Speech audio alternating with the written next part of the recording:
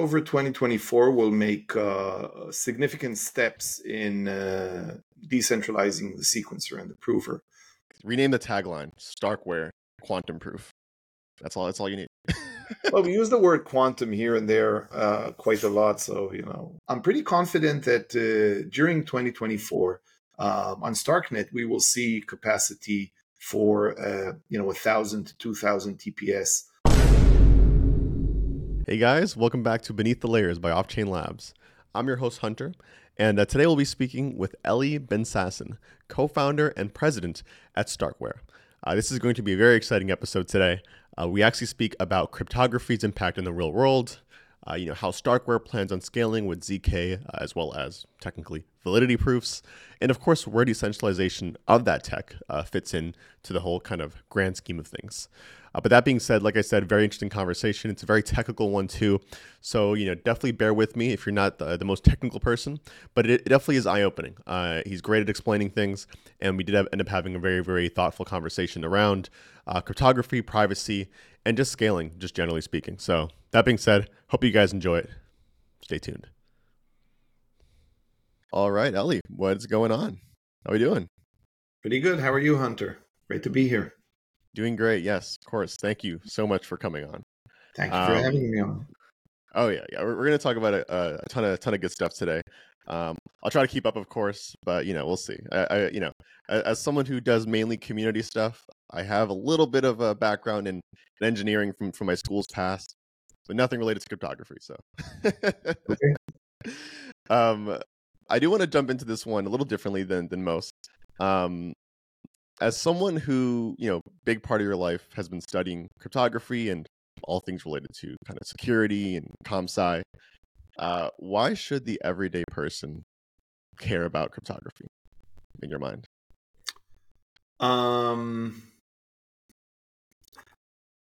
That's a really good question.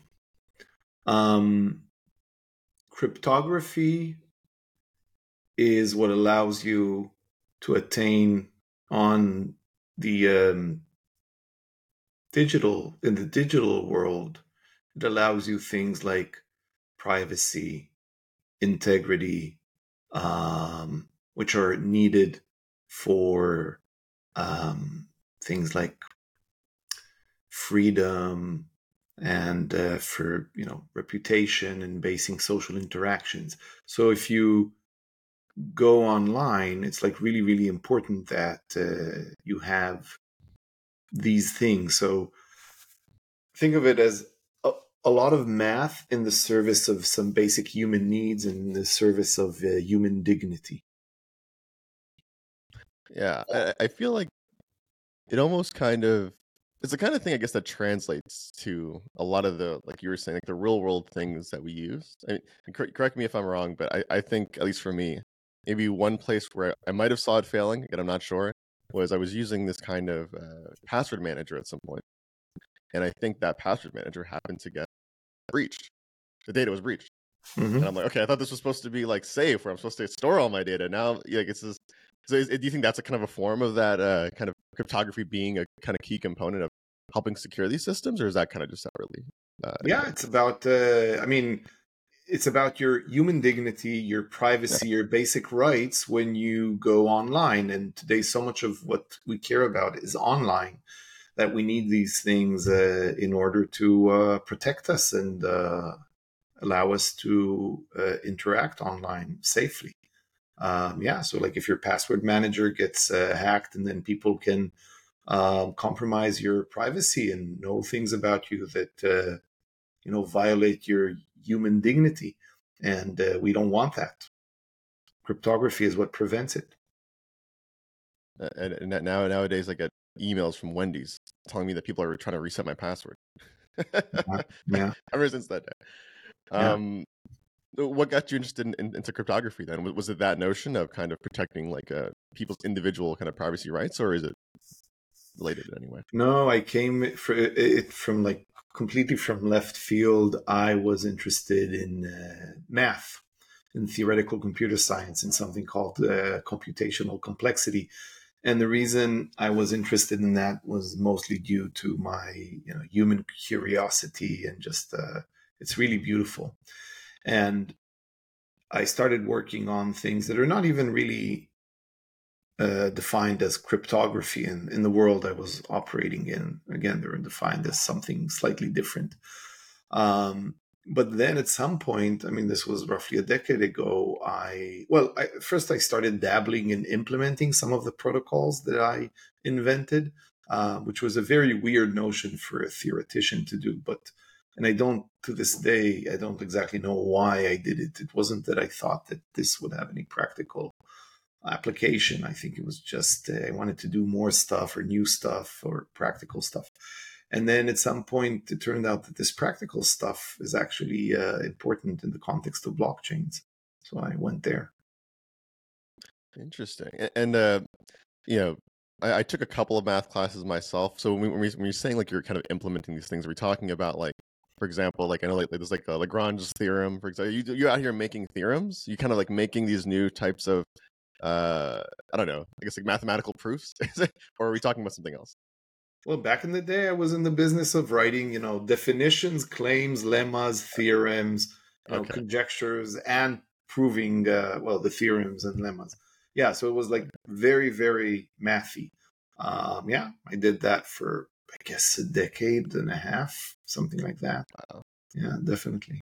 Wow, look at that. And so Yeah. what was the transition like then, going from like a full-time, I guess, professor into crypto then as like an entrepreneur, would you say? It was very natural and gradual and a lot of fun. I enjoyed my theoretician days a lot, but I also enjoyed the transition period, and I enjoy what I'm doing now. It's very stimulating. So in the beginning, I wrote a bunch of papers, and then some of those papers started dealing with more practical stuff. So one important one was the Snarks for C paper that talked about implementing, a compiler from C into Snarks, and then based on that, we did the Zero Cache paper, which said, oh, you can do it not just for any arbitrary C programs, you can actually do it for bringing privacy onto Bitcoin. That was how it was crafted. And then that led to Zcash being founded. So I watched it a bit from the side and kept on doing math, and slowly by slowly turned into an entrepreneur, a crypto entrepreneur. It's like a love story, but built on math. I love Yeah, it. yeah. I have to ask you too, especially about Zcash. I think for a lot of people maybe that were involved in crypto back in like, I want to say 2017, 2018, like Zcash was definitely one of like the bigger talks of the town, especially because I feel like back then there was a lot more of a focus on, or like a lot more of like, I guess, an alignment of crypto and privacy. Like it was almost kind of a given, like, hey, like one of these privacy-based blockchains is going to be kind of the biggest thing because that's what crypto brings. But it feels like it's kind of like the narrative has shifted a little bit since then. Like, what are your thoughts on that? Well, it will come back, but the big challenge with privacy is in the UX or on the UX front, Right. meaning, just you have to pay so much in terms of UX. I'm not talking about dollar cost. You have to. It's very cumbersome to work with privacy technology for basic transactions, and also even more so for complicated, smart contracts. It's a very challenging problem. And then it manifests, this difficulty is manifested in the user experience. And then you as a user have to ask yourself, okay, I want shit done. Now, yeah, if I really care about privacy, it's going to be, you know, 10 clicks and downloading software and doing a whole bunch of stuff, and getting funds from my credit card onto whatever platform it is in this way is like really, really cumbersome. Or you could just with a single press of a button buy your NFT, or do a swap or something. And this is still the situation today. So I think privacy will come back, but it will come back a little bit like the way it entered the Web2 space. So at some point, protocols said this is a feature that users must have, and we will make it seamless to them to use. So, we're talking right now over something that is SSL secured, but we didn't have to click any button. It comes out of the box. So at some point, much later, it will be a few years from now, all major protocols are going to say, okay, we figured it out. Here's something you don't need to do anything about it. You'll get the SSL version of blockchain. That's a really good point, actually. And it's funny because I'm almost kind of torn in like seeing, like, it's one of those things where it's like, okay, like you just said, the user does not care about it. At the end of the day, like, from my perspective, I wouldn't even know, right, if it's SSL secured or not. But companies, I think, whether they were mandated to or not, said, hey, like, there may be private or kind of confidential information being passed, so we're gonna do this by default. I think, but I think with crypto, it feels like I think like the nature of it is like, with these public blockchains, there doesn't feel like a need to do that because the expectation is that all this stuff is public already, right? I don't know. Well, all the stuff is public, but you don't really have an alternative. And it goes Right. hand in hand with the fact that for your serious business dealings, if you're a company, you're not going to use blockchain. If you think about Boeing or Airbus or some big some big enterprise today, it just can't use blockchain because of these things. So if it would use or allow it, it would go through some other third party and get some sort of obfuscation, and that's the way it's solved today. But at some point, a lot of businesses, small and large, are going to come in and they're going to say, it's not fine that just Chainalysis can learn everything about our business, and if our competitors want to, so can they. So we'll get there, but it will take some time. Do you think it's too early to kind of point out a particular kind of technology? Like in this case, maybe like Monero would have been, I think, the other alternative back then. Ring signatures and all that. Yeah. Do you think this is too early to pick one privacy over another, or is it kind of the same? I think it would still be, well, it would either be a full-blown ZK, I'm talking about privacy, or, one level above, which is something like MPC, or which is secure multi-party computation, or fully homomorphic encryption. Probably I would still vote that it would be ZK just because it's simpler and it covers a lot of use cases. There are some things that you can only do properly, in a privacy preserving, decentralized way with things like MPC. But that's going to be, that's going to come much later, and it limits your design space and UX even more. So probably ZK. Yeah, I don't think ring signatures. Just ZK by now is so so well developed that I wouldn't go for something lesser like that has only very limited functionality like ring signatures or accumulators or stuff like that. There's no reason for that. Totally. Yeah, no, I'm definitely looking forward to, like, the proliferation of more kind of like ZK focused roll-ups or chains. I honestly, I do think that thing with Tornado Cash and kind of the sanctions, like, I think turned a lot of people off, unfortunately, to building some of that stuff in the open. Yeah, even though again, I would sure that gave sort of a bit of a backlash, but even before that, right?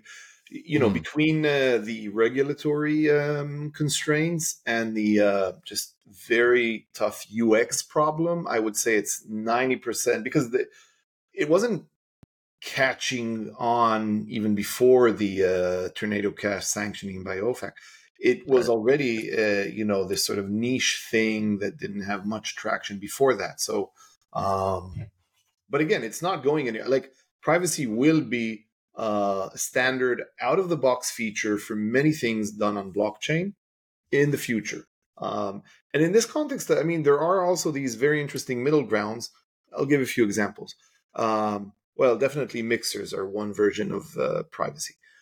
Whenever you go to a centralized exchange, and I know of many companies and entities that the way they actually do mixing from the general public is by going through centralized exchanges. That's a very common operation. And then I would say even that probably most of the entities that are pure Web3 companies and DAOs do that, and they go through exchanges, and then the the other alternative is that you have already self-custodial systems that use validity proofs.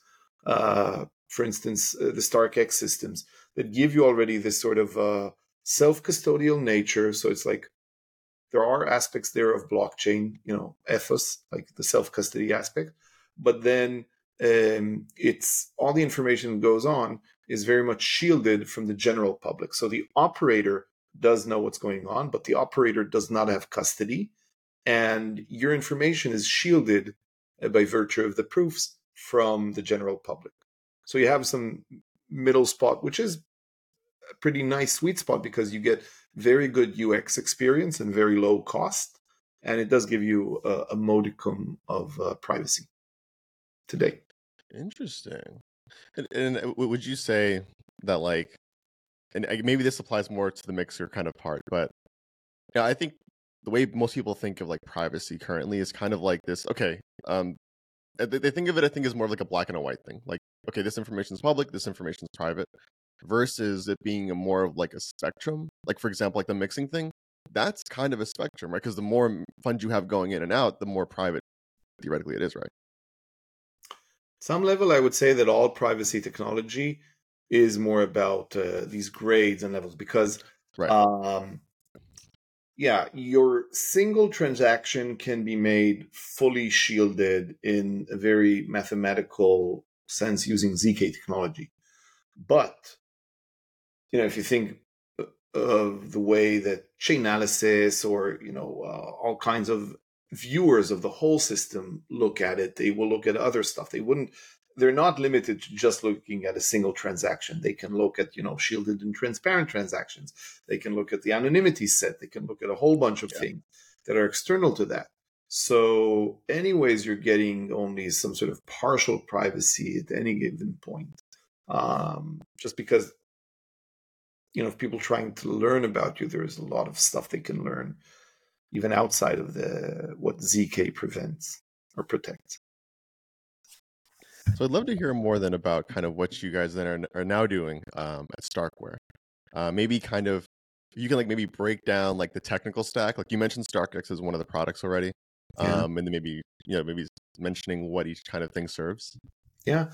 So, okay, because we've been talking all the time about privacy and ZK, the first thing that the listeners should acknowledge is that when almost all of the discussion today about ZK in the context of Web3 is there's something a bit skewed. So people talk about, for instance, a ZK rollup, but then when they say Starknet is a ZK rollup, it's not about privacy at all. And actually, the proofs that we put there are not even ZK proofs.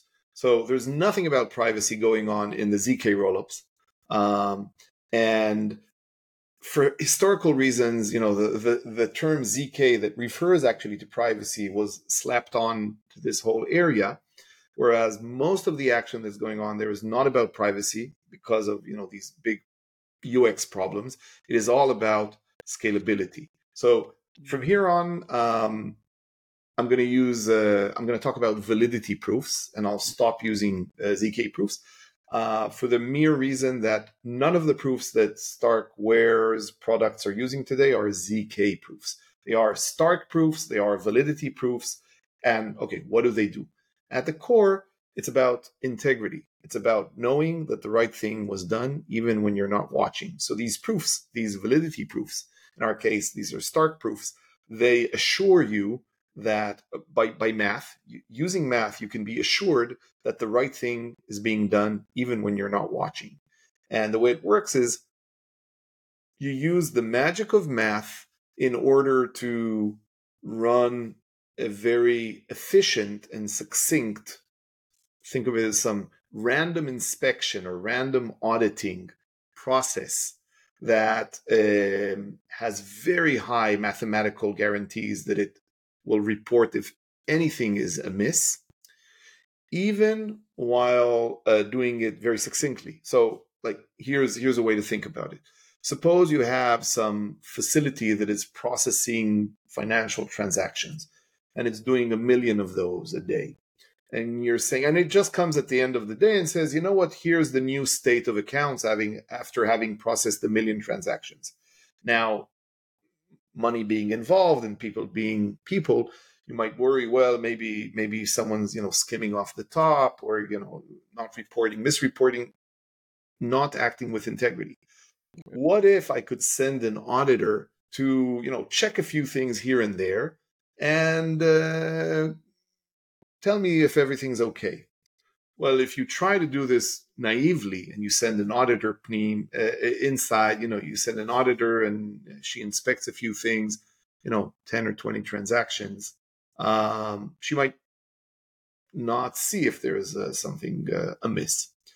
Well, through the beauty of Stark math, it turns out that for the same amount of effort, computational effort, you can send an auditor, which we call a verifier, to inspect what's been going on and come back and report with cryptographic certainty all of the steps that have been taken during this day are fine. That's our core technology. And then it's packaged in a variety of different products that help scale blockchains. Gotcha. And that, I guess, would be kind of the different, like, StarkX, StarkNet. Is that kind of where those kind of come into place? Yeah. Flavors. Okay. Yeah. And maybe, you know what, I'll try to give, because I'm guessing that a lot of your listeners are familiar with optimistic rollups, right? Probably. And they also use a form of proofs. So we have like two different kinds of proofs that I'll talk here about. There are like the fraud proofs, which are the optimistic rollups, and there are the validity proofs. So both of them serve the same purpose. The purpose is that of integrity, knowing that the right thing was done, even when no one is watching. And the way a fraud proof works is that basically you assume that you have some, there's one party that is reporting the new state, and you assume that there's some other trusted or incentivized party that is inspecting all of the transactions. So if something is amiss, this other party would know that there's a problem, and then they would start this arbitration process of doing a binary search. Like basically the trusted, honest auditor knows that there's a lie, and this auditor now tries to expose the lie to the public. And validity proofs, for theoretically a similar amount of work, allow the auditor to inspect stuff without actually needing to observe everything that's going on there. Got you. And I think that's kind of where you get the whole, like, I think on Twitter, I see it the most. It's like, okay, would you rather trust math or incentives, or like math or humans, or something like that? Do you think that's like an accurate thing to ask? I feel like at the end of the day, you're kind of still trusting humans to a certain extent, no matter what. But yeah. At the end of the day, you have you can't do. There are many things you need to trust. You need to trust the stuff that you read, the chips that your computer is using, and a very large number of things. But then you abstract it away, because these things, I would say, are common to different technologies, right? And so let's assume everything there is fine. The papers describe what you're doing. The chips are operating with integrity. So let's assume integrity on all these other parts, and then. Yeah, I would say that the big difference between optimistic rollups and validity rollups is the difference between assuming an economic insecurity model, where you say, I'm going to make sure that someone's watching this facility that's producing transactions, and I'm going to incentivize it so that it can run these arbitration. And that's the optimistic rollup case. And in the case of validity rollups, the statement is, okay, whoever's running the facility, let them throw math at it, work harder, and generate something that would be impossible or cryptographically impossible for them to generate if they haven't been operating with integrity. And there's room for both. Of course, and I think probably a good question to ask here then is, like, in this case, your flavor of validity proofs, of course, as you mentioned, are Stark proofs. Like, how would that then differentiate from, like, I guess, other zk proofs or other validity proofs out there. You don't have to mention any names, but like, what would be the main differentiator between Starks, I guess, and the other types of proofs? Is the question there? Yeah, so so I wrote a very long blog post 3 or 4 years ago called "The Cambrian Explosion of Cryptographic Proofs." And even though things have changed a lot since then, because science progresses, Right. it's still somewhat relevant. I mean, things change, but not that much. The biggest so by now there's like a huge set of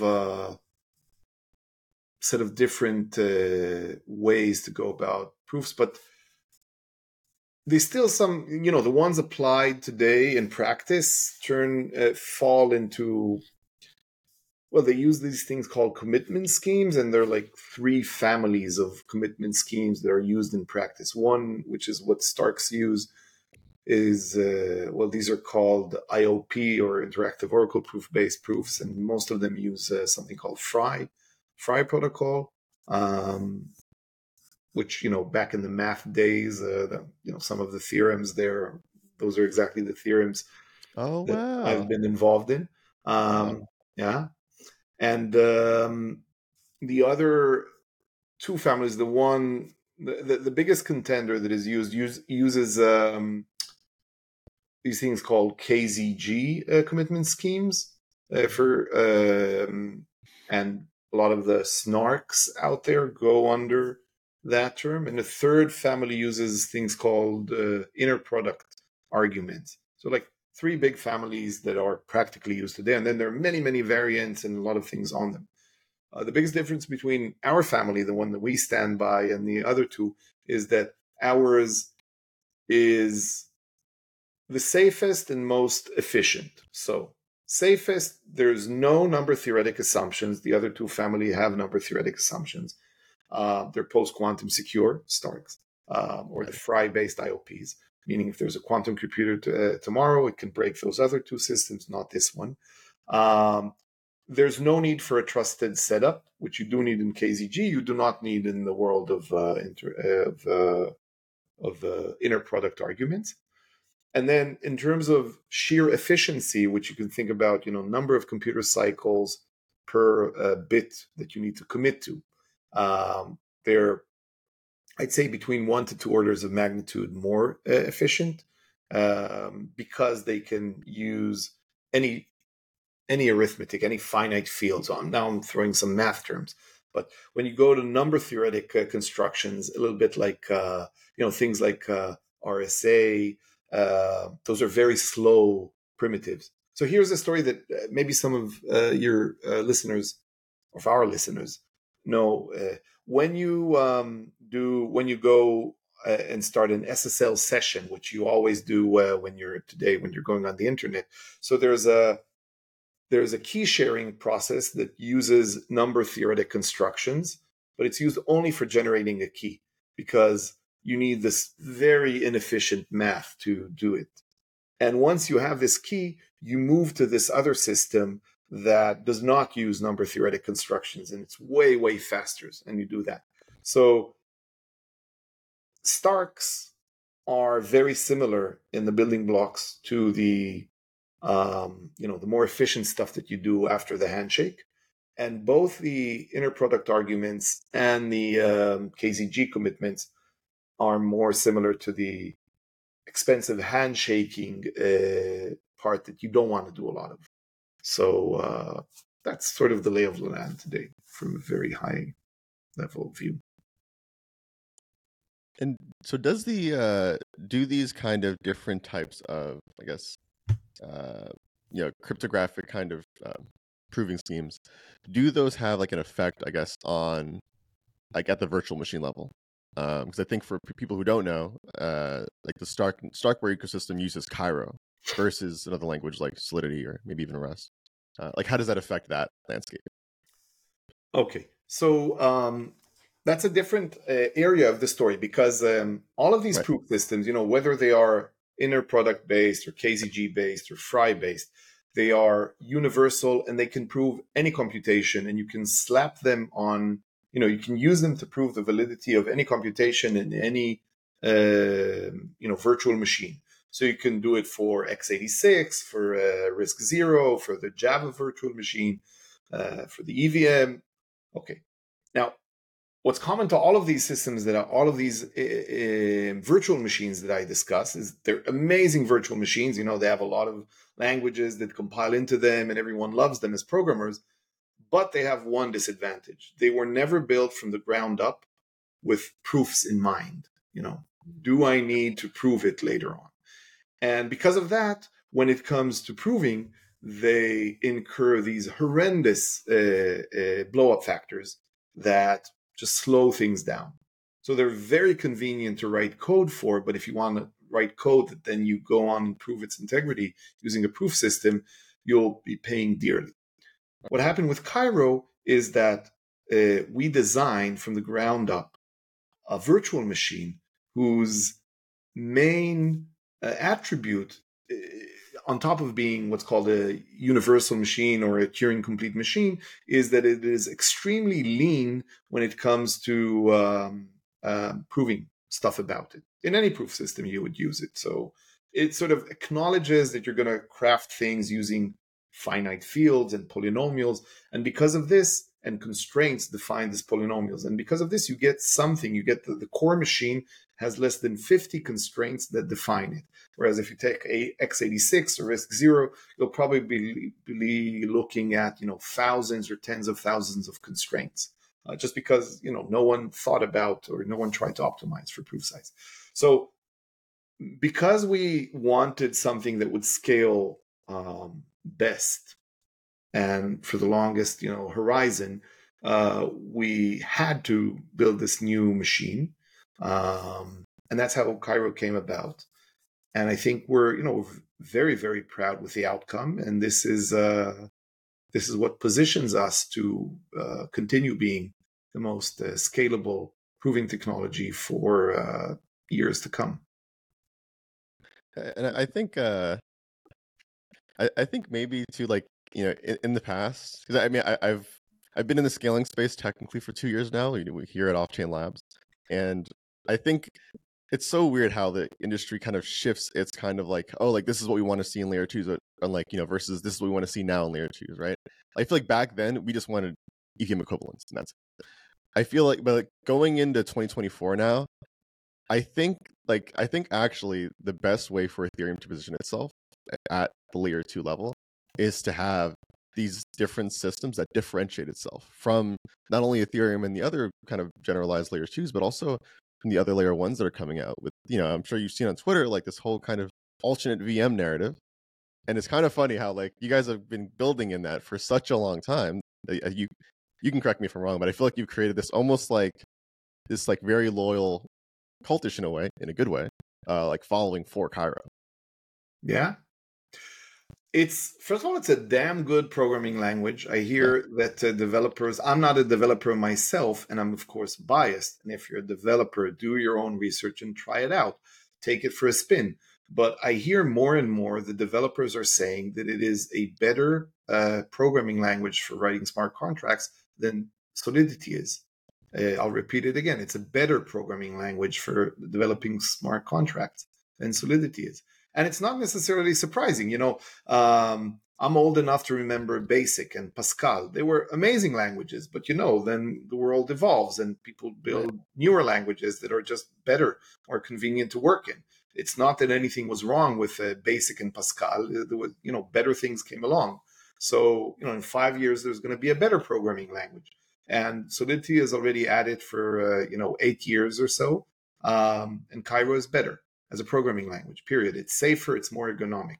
Now, in addition to that, I'm pretty confident that during 2024, on StarkNet, we will see capacity for 1,000 to 2,000 TPS going on for weeks, with proof being generated, with very little impact on block space on Ethereum, chugging along.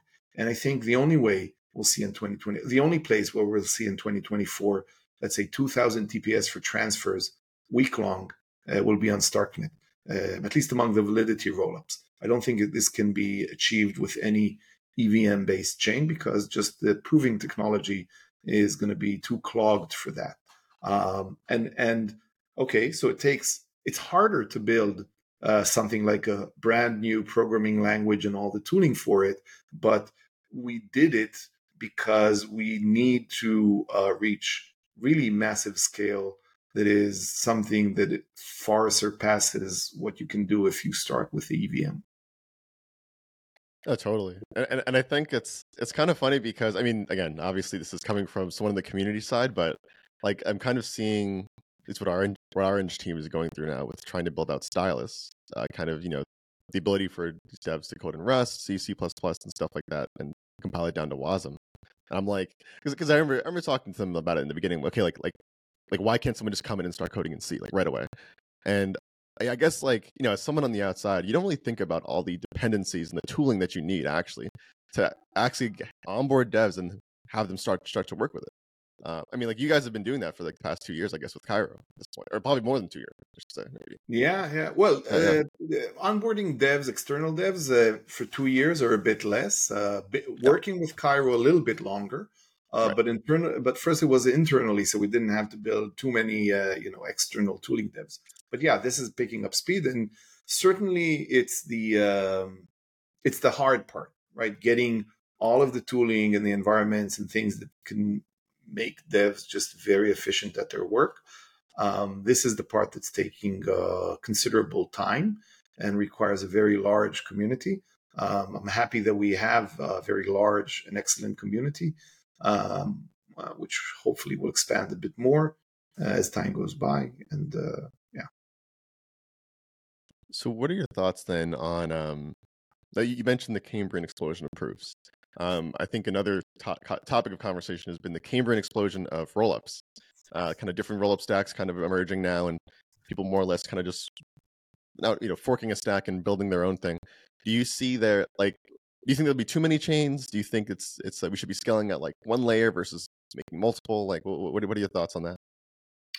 I don't know. I think the market will decide. I mean, a few years ago, the question was, are there too many coins? Yeah, I don't even know the answer to that. Like the markets decide, are there too many companies? Are there too many countries? Are there too many? that's a good Uh, point. um that's the nice thing about free markets that people will build stuff and then the markets will decide. Um, let's put it this way: I don't feel a need to make a prediction on whether there'll be a lot or few. I could argue both ways. I guess if I have to, like, probably these, exponential decrease or long tail models explain most of what goes on. So there's probably going to be a very large number, but a lot of the action or value or whatnot is going to, be on the first few, and that's fine. Totally. I think the yeah, it's a good point. I think to me what I always try to come back to is like yes, we're building these really cool systems. Like I mean, it's and like you said, there's tons of companies now, tons of teams doing it.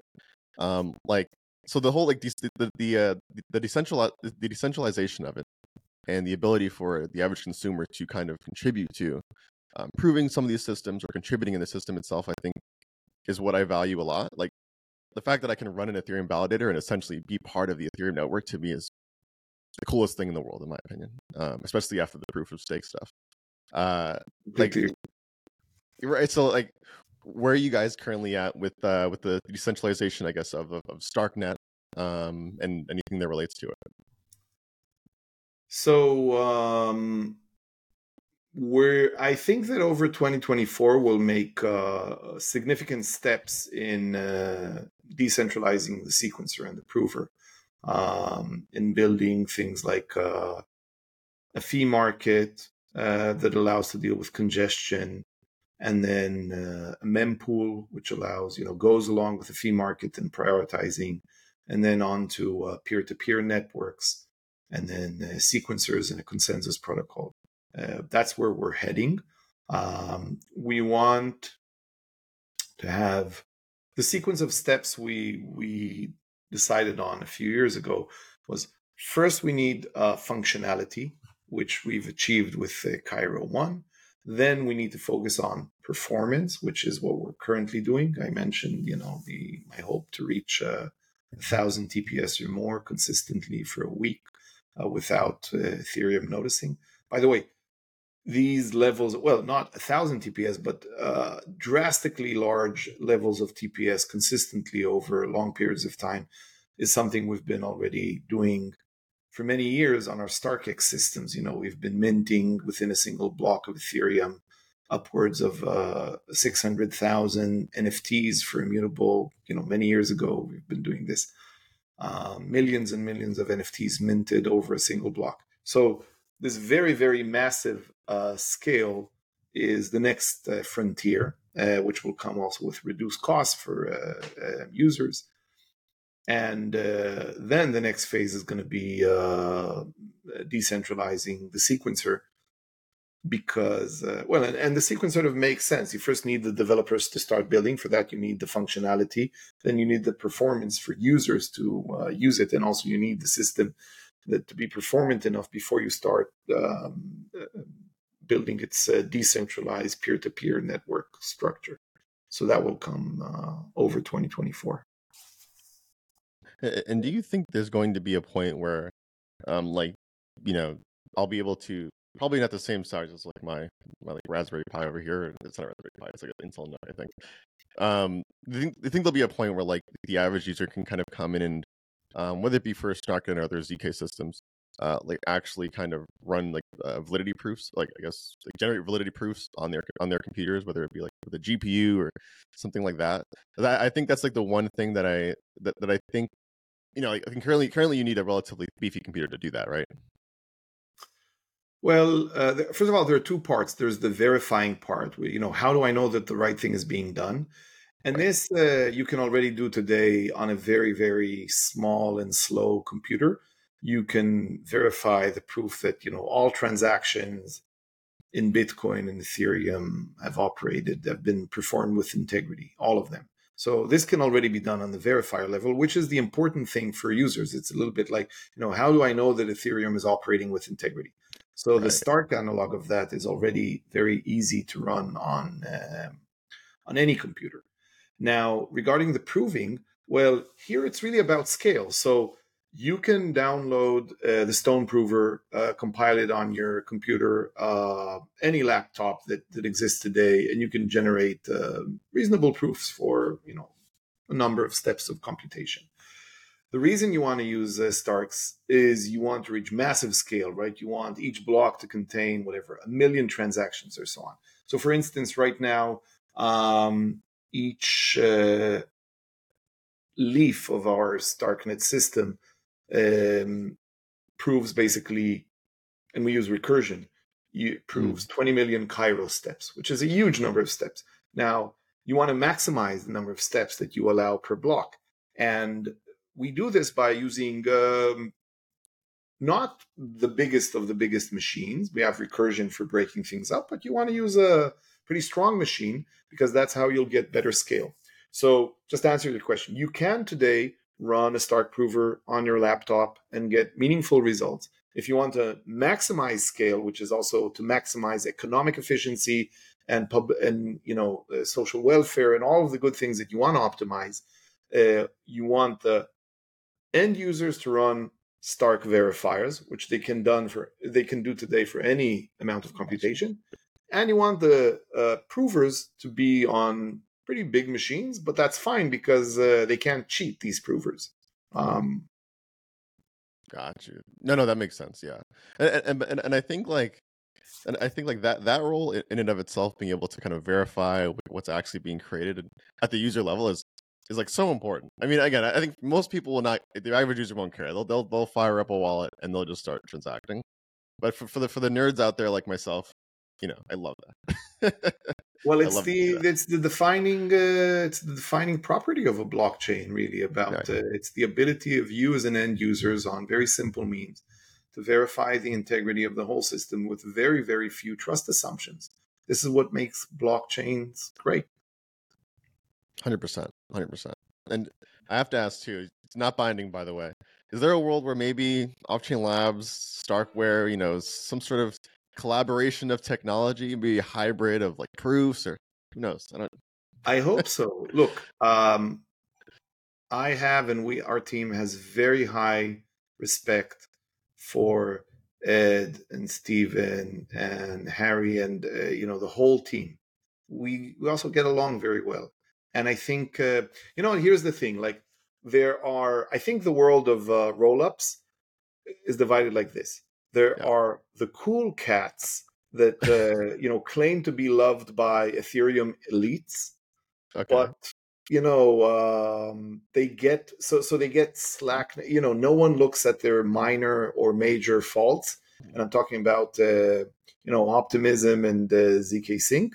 And then there are the nerdy smart guys who are not as cool but do the hard work, and I think Arbitrum and Starknet fit that profile. So it is what it is. So we get along pretty well. Yeah, and I do hope we'll collaborate more. I'm happy to be a nerd. That's awesome. Um, so then maybe kind of jumping into a little more outside of the just the Starkware kind of thing. Um, do you think that like there's a way?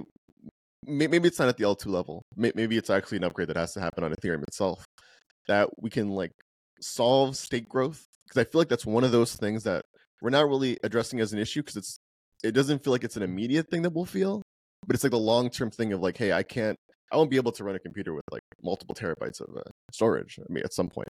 But what do you think?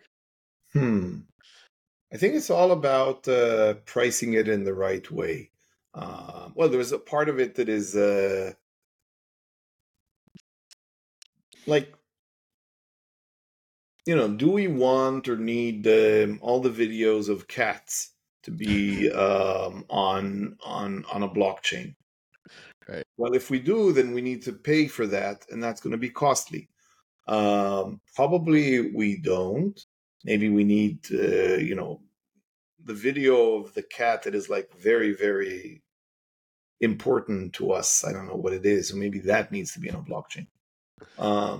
But it's about cost and pricing. If people do need JPEGs and videos and things to be actually on a blockchain, well, you're going to have tens or hundreds of thousands of computers that need to store it, and then someone needs to pay for that. And so I think it's an economic question of how much data do you need blockchains to keep, um, and if the world is willing to pay for that. So it's mostly an economic question. I think that was actually the last I had heard about maybe like the conversations around that, where it's like if like or maybe it was a little different. It was like if like X data hasn't been accessed within the last year or so, then like that's kind of parsed out, and like you need to pay a lot more to get it. Is that kind of same thing we're talking about, or?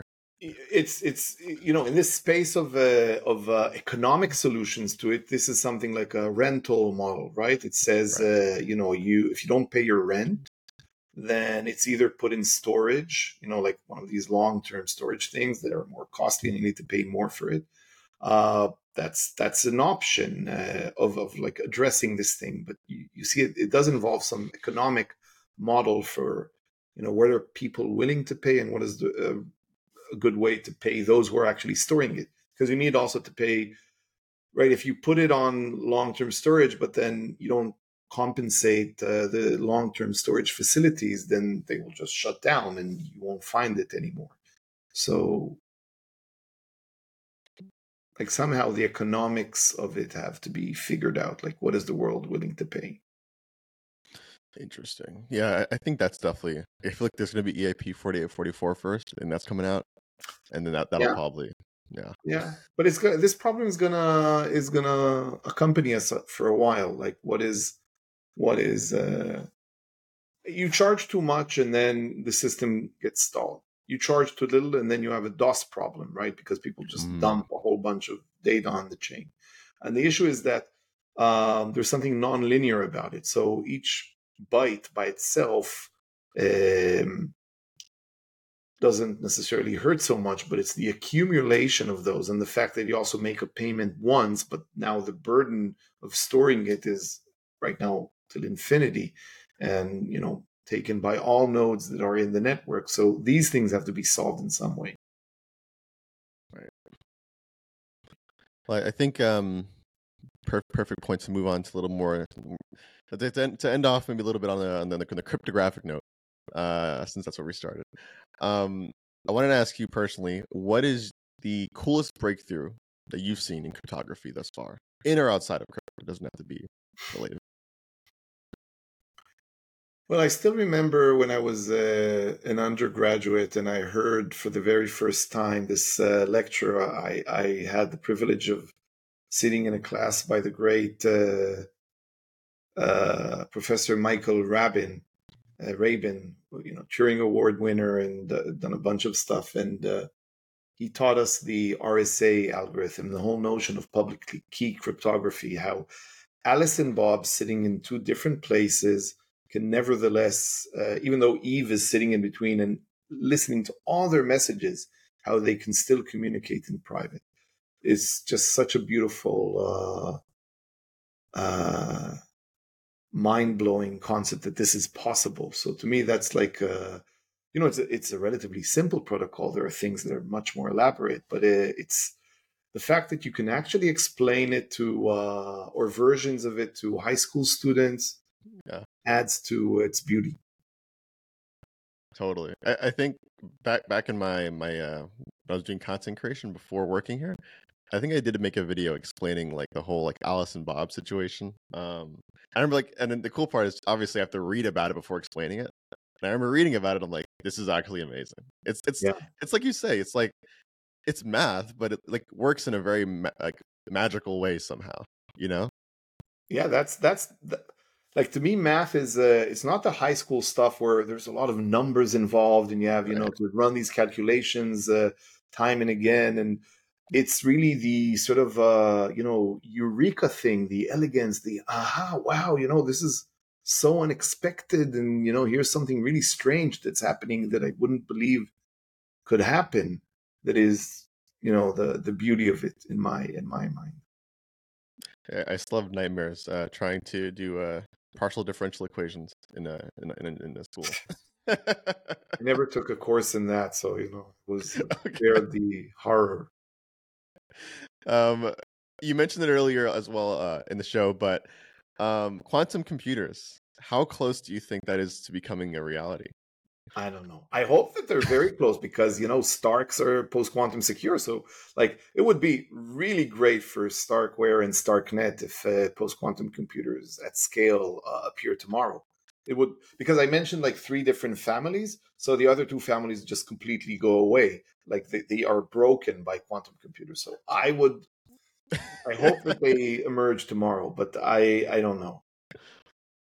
Yeah, it's funny because it's one of those things that whenever I think the if you ask like anyone who's into crypto, I think like the consensus of the average, I'm sure, crypto user is like, okay, once that comes out, like crypto's dead. Like every blockchain ceases to function. Do you think that's just true, move or is to that? Starks. That's it. There's a lot of modifications needed, but you can do pretty much almost everything with Starks. You could have signatures with Starks. You could have everything that you need. You need to replace things, but it's fine. Like it would be very good, actually, very, very good.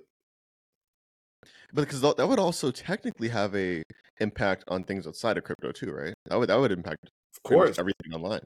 Yeah. A lot of the core technology that runs the internet right now would have to move to other technologies. You need to have new key sharing handshake protocols. Yeah, but there are some candidates, based on lattices and other things, so doable. You guys should just have rename the tagline StarkWare Quantum Proof. That's all you need. Well, we use the word quantum here and there quite a lot, so quantum leap, all kinds of yeah. Look at that. Awesome. Well, Ellie, I really appreciate you for coming on today. Been a pleasure having you on. And yeah, look forward to potentially collabing in the future. Likewise. Thank you, Hunter. Thank you for watching this week's episode of Beneath the Layers. If you're interested in listening to more, make sure to check us out on YouTube or on any of the other major podcasting platforms. Also, we're hiring. So if you're interested in working on cutting edge tech, scaling Ethereum, etc., make sure to apply at jobs.lever.co/offchain labs.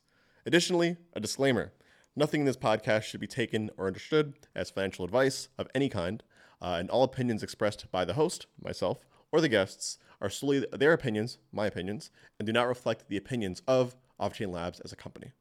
All that being said, thank you for watching. See you guys in the next one.